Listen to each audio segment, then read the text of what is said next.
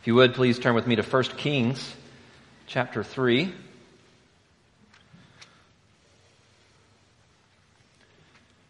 1 Kings chapter 3. Up to this point in the book, David has died. God has established Solomon on the throne. So in chapter 3, we get a glimpse of what kind of king Solomon might be. 1 Kings chapter 3, beginning in verse 1. Solomon made a marriage alliance with Pharaoh, king of Egypt. He took Pharaoh's daughter and brought her into the city of David until he had finished building his own house and the house of the Lord and the wall around Jerusalem. The people were sacrificing at the high places. However, because no house had yet been built for the name of the Lord. And Solomon loved the Lord, walking in the statutes of David his father. Only he sacrificed and made offerings at the high places. And the king went to Gibeon to sacrifice there, for that was the great high place. And Solomon used to offer 1,000 burnt offerings on that altar. At Gibeon, the Lord appeared to Solomon in a dream by night. And God said, "Ask what I should give you." And Solomon said, "You've shown great and steadfast love to your servant David, my father, because he walked before you in faithfulness and righteousness and in uprightness of heart toward you. And you've kept for him this great and steadfast love and have given him a son to sit on his throne this day. And now, O Lord, my God, you have made your servant king in place of David, my father, although I am but a little child. I do not know how to go out or come in, and your servant is in the midst of your people, whom you have chosen, a great people, too many to be numbered or counted for multitude. Give your servant, therefore, an understanding mind to govern your people, that I may discern between good and evil. For who is able to govern this your great people?" And it pleased the Lord that Solomon had asked this. And God said to him, "Because you've asked this and have not asked for yourself long life or riches or the life of your enemies, but have asked for yourself understanding to discern what is right, behold, I now do according to your word. Behold, I give you a wise and discerning mind, so that none like you has been before you, and none like you shall arise after you. I give you also what you've not asked, both riches and honor, so that no other king shall compare with you all your days. And if you will walk in my ways, keeping my statutes and my commandments, as your father David walked, then I will lengthen your days." Solomon awoke, and behold, it was a dream. And then he came to Jerusalem and stood before the ark of the covenant of the Lord and offered up burnt offerings and peace offerings and made a feast for all of his servants. And then 2 prostitutes came to the king and stood before him. The one woman said, "Oh, my lord, this woman and I live in the same house, and I gave birth to a child while she was in the house. And then on the 3rd day after I gave birth, this woman also gave birth, and we were alone. And there was no one else with us in the house, and only we two were in the house. And this woman's son died in the night because she laid on him. And she arose at midnight and took my son from beside me while your servant slept and laid him at her breast and laid her dead son at my breast. And when I rose in the morning to nurse my child, behold, he was dead. But when I looked at him closely in the morning, behold, he was not the child that I had born." But the other woman said, "No, the living child is mine and the dead child is yours." The first said, "No, the dead child is yours and the living child is mine." And thus they spoke before the king. And then the king said, "The one says, 'This is my son that is alive, and your son is dead.' And the other says, 'No, but your son is dead and my son is the living one.' And the king said, 'Bring me a sword.' And so a sword was brought before the king, and the king said, "Divide the living child in two, and give half to one and half to the other."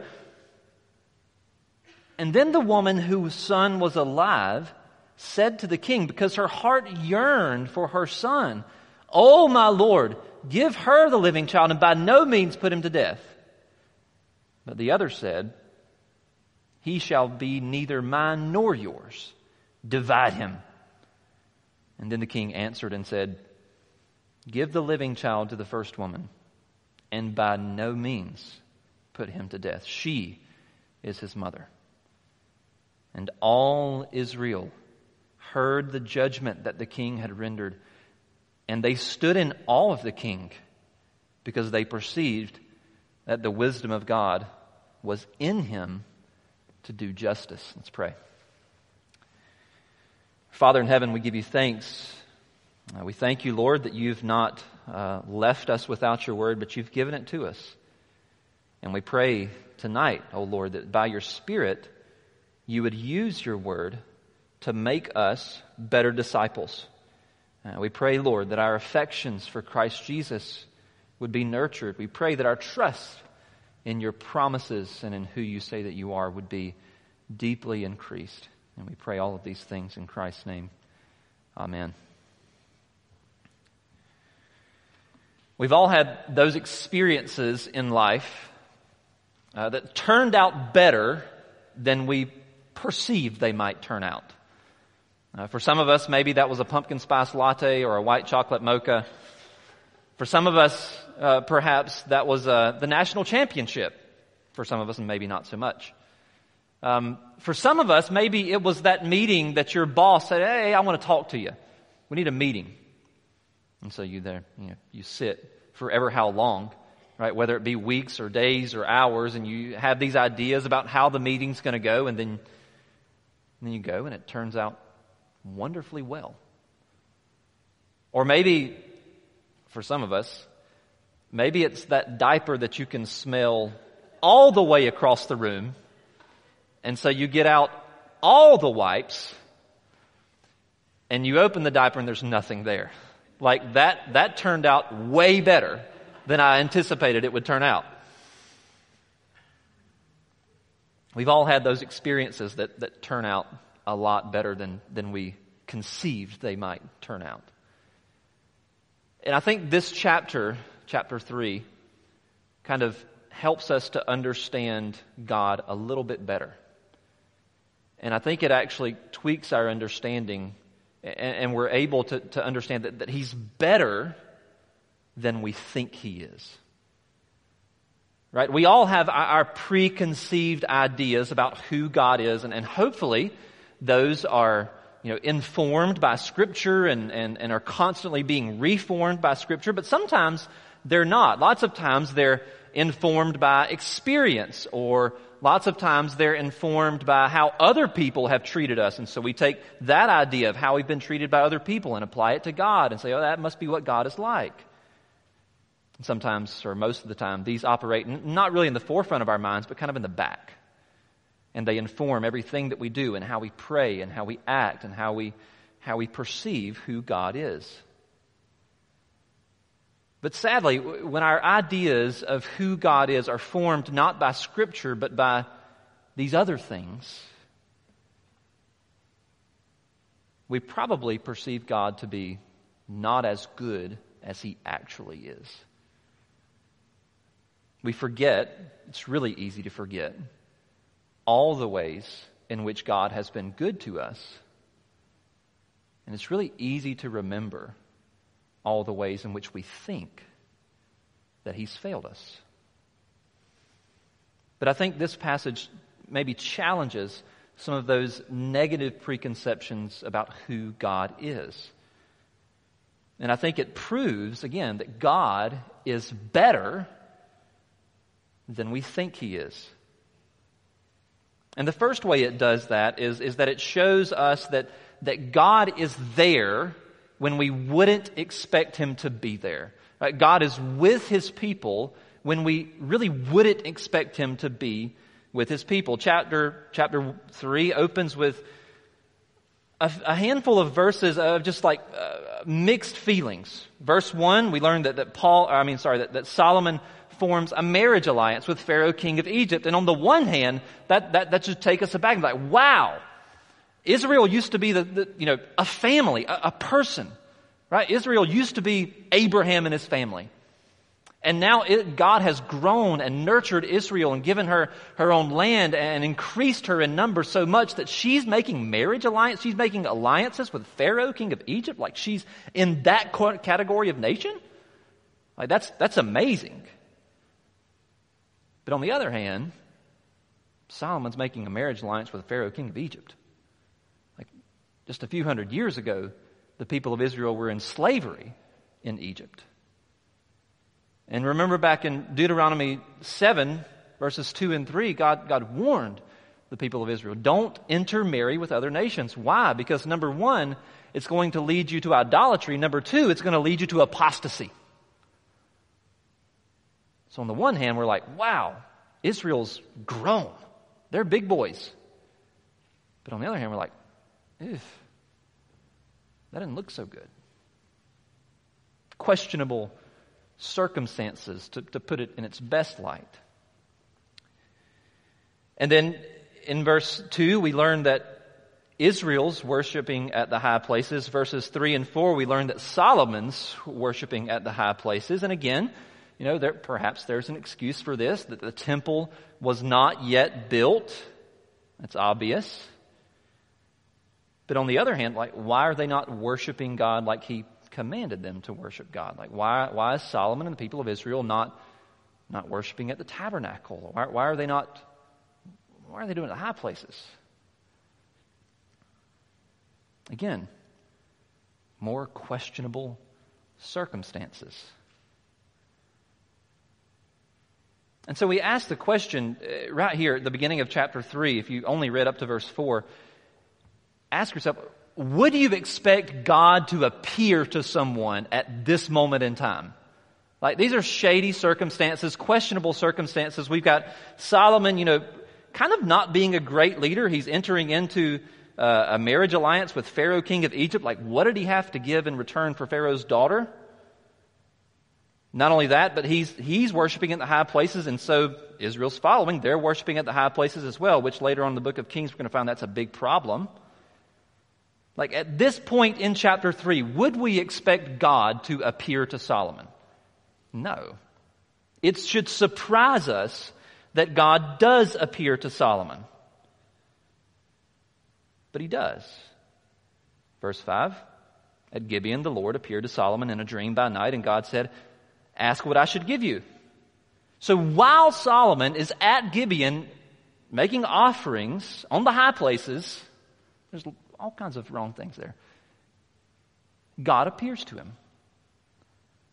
It's almost like, again, these two things shouldn't go together. These two things shouldn't be happening at the same time. But is this surprising if we've read our Bibles from cover to cover? Not really. God does this all the time. It's surprising, but it does surprise us on another level that God does appear to him here.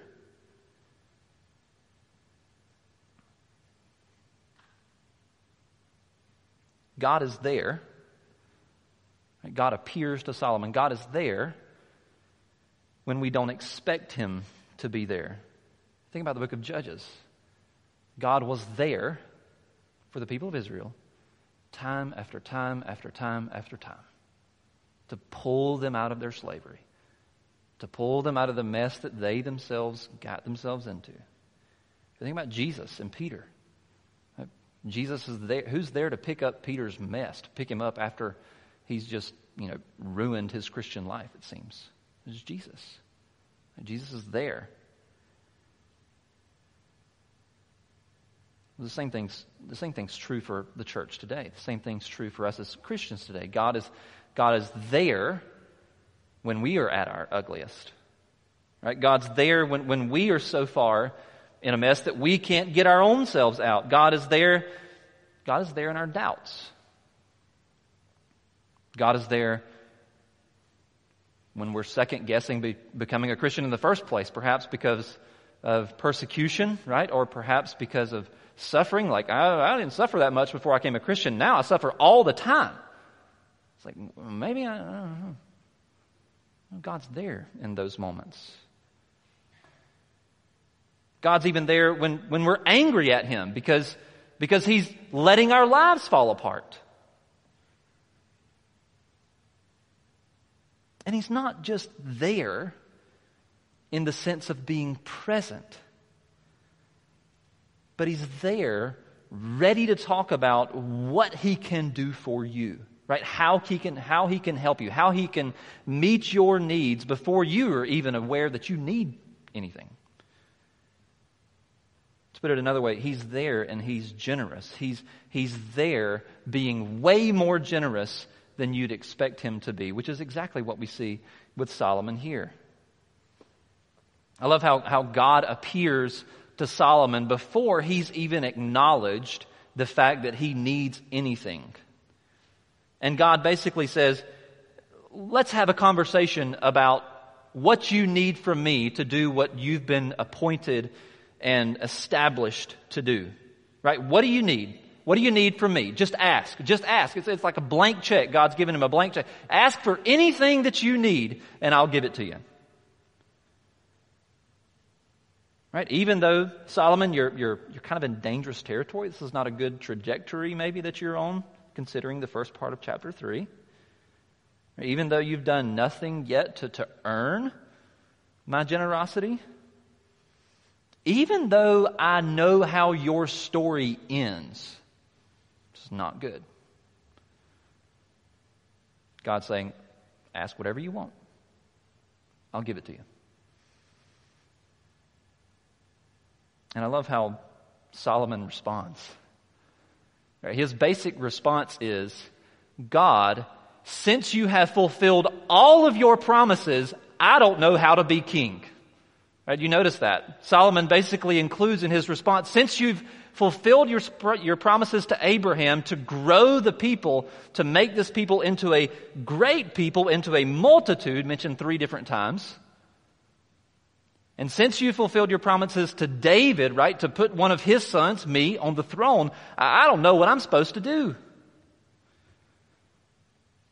In other words, because God has been faithful, it's kind of funny. Because God has been faithful, Solomon's like, I don't know, this people's too great. I don't know how to handle them. But how does God respond? Well, God responds by giving Solomon exactly what he asked for, which was wisdom. Verse 12, God promises to give Solomon wisdom, and not just any kind of wisdom, but wisdom over and above anyone that's ever come before him or will come after him, excepting the Lord Jesus. God promises to give him what he didn't ask for, riches and honor and long life if he's obedient to the covenant commandments. If we just slow down for a second and look at what God is promising in response to Solomon's asking, we can't help but realize just how generous God is. We so often as Christians think that God deals out His generosity with a dropper. Right? One of those droppers, you pinch the end, you pull up a little bit of liquid and you get, there's a drop here, there's a drop here, there's a drop here, there's a drop here. Everybody gets one drop. But what's God doing here? God's got the cap off and the bottle upside down, and He's just hard pouring it on top of Solomon's head. Here, take it. He's just pouring out His blessings upon Solomon. And God is extremely generous. And He gives Solomon not just what he asked for, but what he asked for on an exponentially high level, plus everything that he didn't ask for. So let's pause for a minute and ask, do I view God, is my view of God's generosity, does it match this one? Right? Is this how I have experienced God to be in my life? Has God really been generous to me? How has He been generous to me?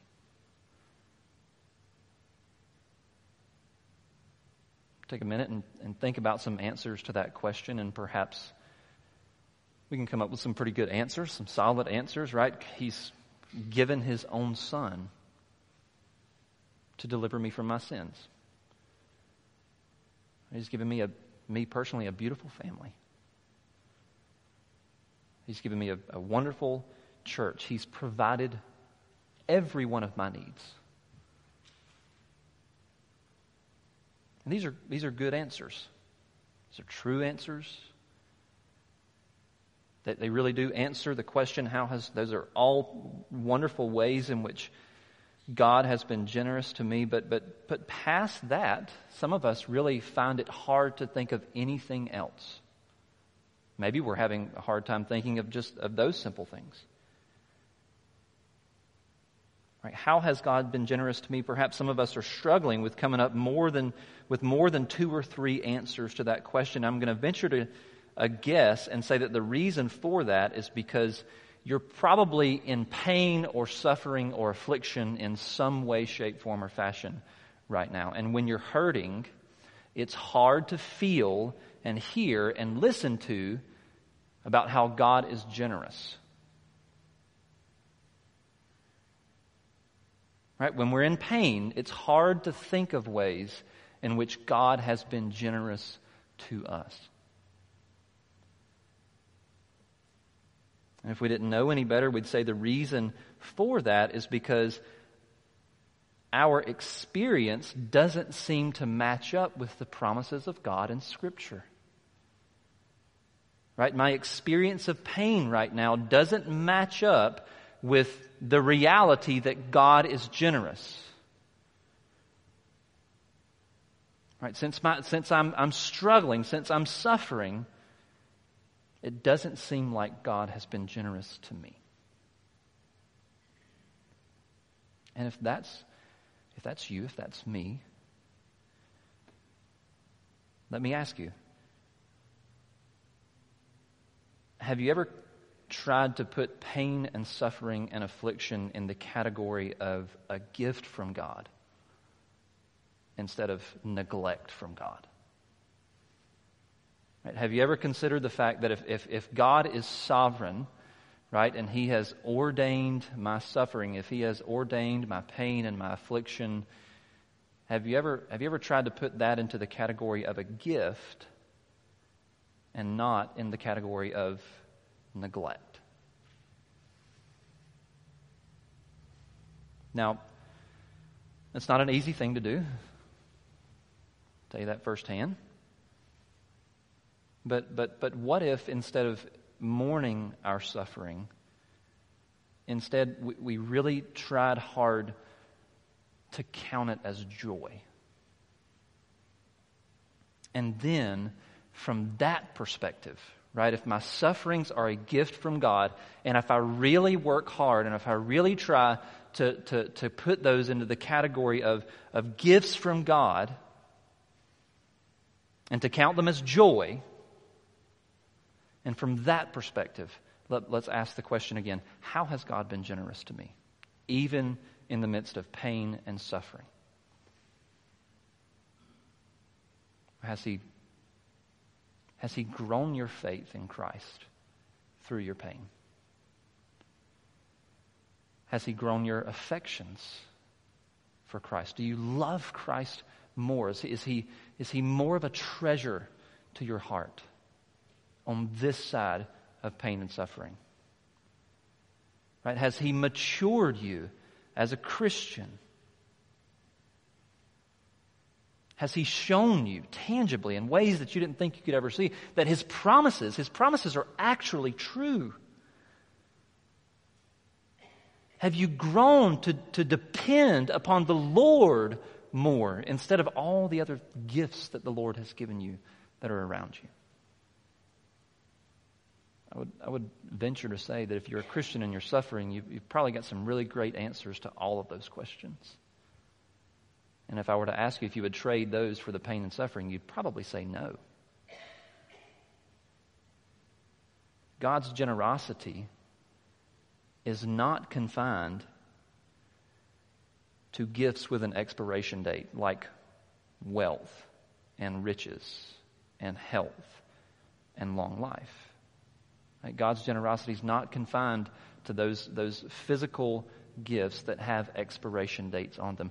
God's generosity even extends to spiritual gifts, like the fruits of the Spirit. How He prepares His people to spend eternity with Him. How He cultivates joy in His people and not just simply makes them happy. He does that. But He cultivates joy. So we don't need to undervalue God's generosity born out in the fruit of the Spirit, because that's the generosity that will stick with us through the new heavens and new earth.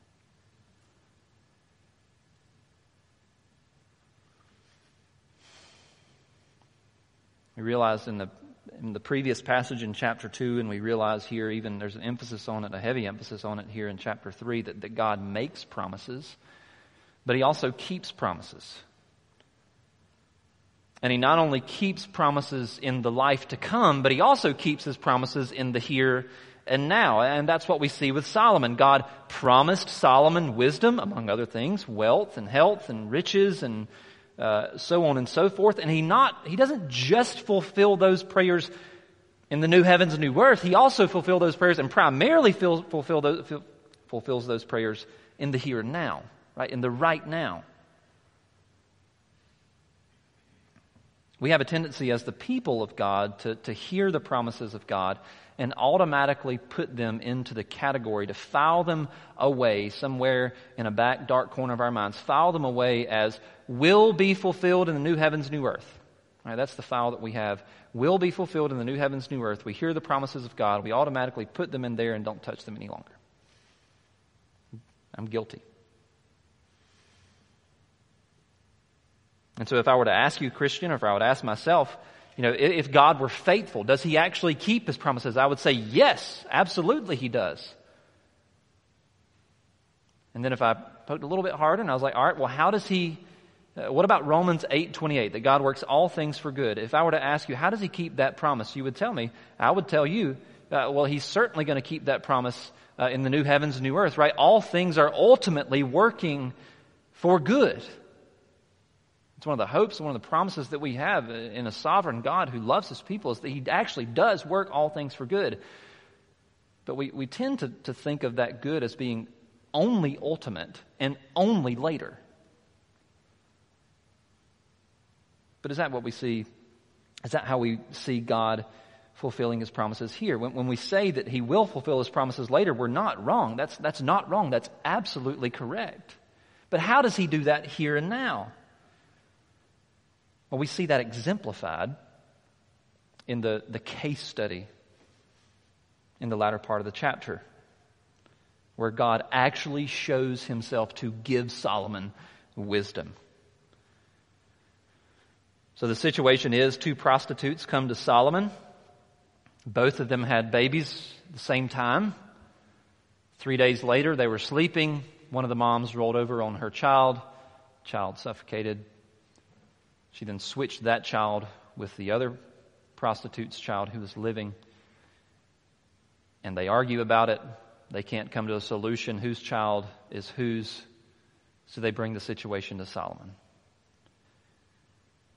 And what makes this situation so difficult, and the text mentions it 2 or 3 times, is that there are no witnesses. So there's nobody, we can't go back on the security camera and say, well, who switched whose baby with who?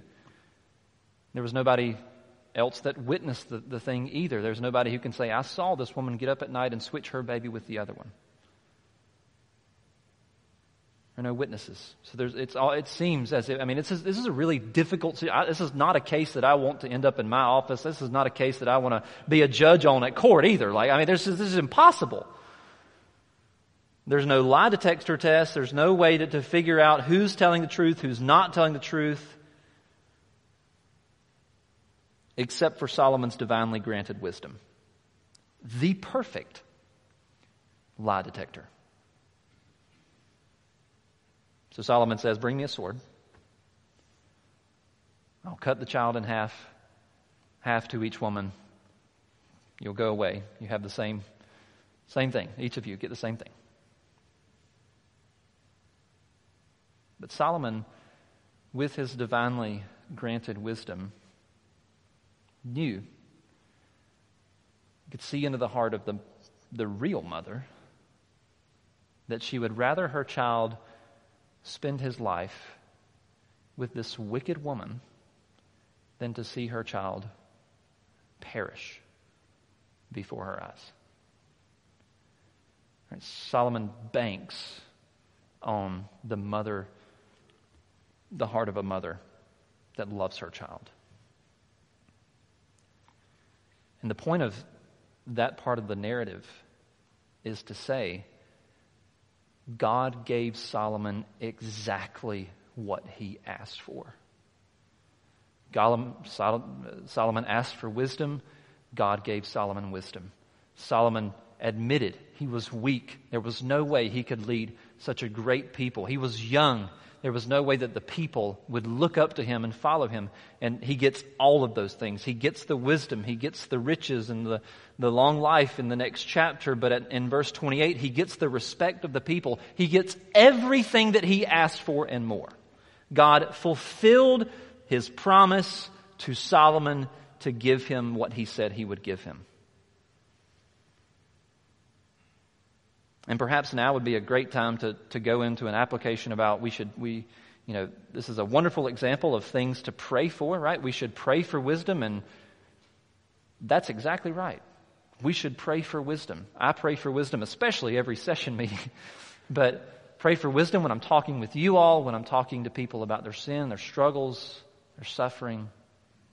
We should pray for wisdom. But if there's something that I've noticed about Christ Ridge since I've been here is you know how to pray. And you're diligent in doing it. And you're praying for all the right things. So I don't really want to focus my time on that. What I do want to focus my time on is just the very simple fact that God did exactly what he said he was going to do. God kept his promises to Solomon today, like in the here and now, not in the new heavens and new earth. Only. God shows himself here as a God who keeps his promises inside of time and space, in the here and now, not just in the new heavens and new earth. And again, let's be honest, some of us have a really hard time believing that. Some of us, when we hear the promises of God, we automatically file them into to be fulfilled in the new heavens, new earth, and we're not wrong for doing that. But again, let me push a little bit harder. How does God fulfill Romans 8:28 to work all things for good today? Not just in the new heavens, new earth. He's going to do that. I promise you he will. But how does he fulfill Romans 8:28 to work all things for good today?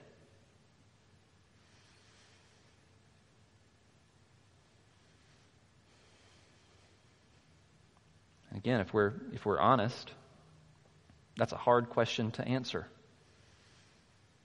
Especially if we're in pain. Especially if we're in the midst of suffering.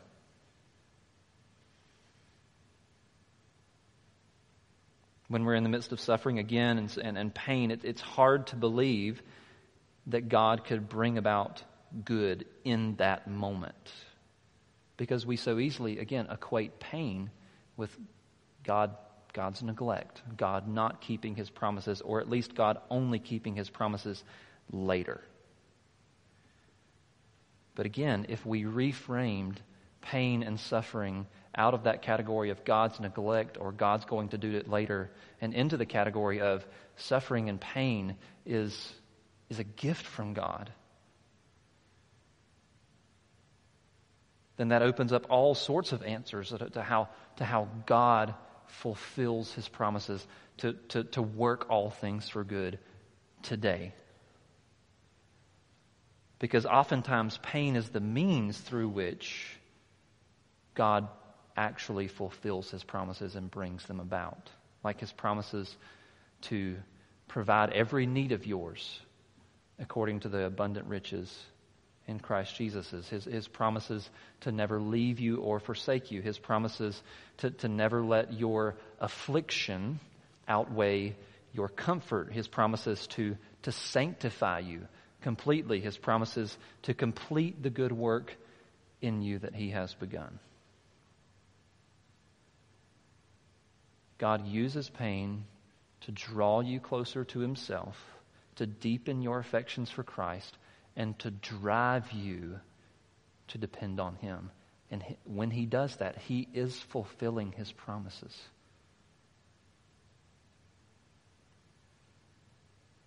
He does lots of good through pain and suffering. Now, may not be the kind of good that we like, may not be the kind of good that we thought He was going to give us or that we would like for Him to give us. But He gives us the kind of good that He knows that we need, because He's infinitely wise. The picture of Solomon that we get here at the end of chapter 3 is really helpful. It serves as a landmark. It serves as a mile marker on a huge spectrum of what wisdom looks like. It serves as really a concrete example of what wisdom is. Especially when we talk about the infinite wisdom of Christ. Because as we said, Solomon's the wisest person before or after him except Christ. Christ is infinitely wise. But when we say Christ is infinitely wise, that's really hard for us to imagine what that actually means. What does it actually look like that Christ is infinitely wise? Well, here we get an example of what real wisdom is. Divinely granted wisdom.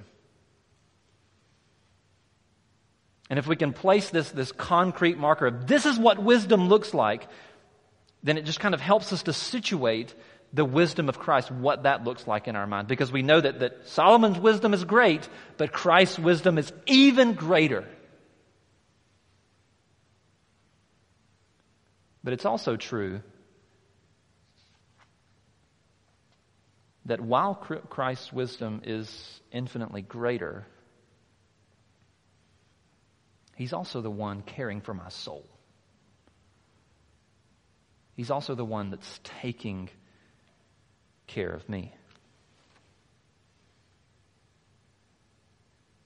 So when I say that God keeps His promises inside time and space and not just in the new heavens and new earth, and that He does that sometimes through ordaining pain and suffering and affliction, you can have confidence in the fact that He knows what He's doing. He's actually infinitely wise. He knows what He's doing by ordering the creation in the way that He has. And He knows how to take care of you.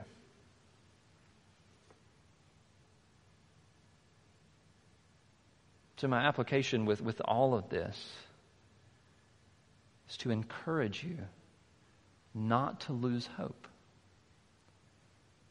Not to lose hope in the midst of pain and suffering in who God actually is. Who He actually is. That He's actually better than we imagine Him being. He's better because He's there when we wouldn't expect Him to be. He's better because He's more generous than we think that He is. And He's there because He fulfills His promises not only tomorrow, but today. And He's better because He's infinitely wise. He knows how to take care of me better than I know how to take care of myself. He loves me. He's going to take care of me. Let's pray. Father in heaven,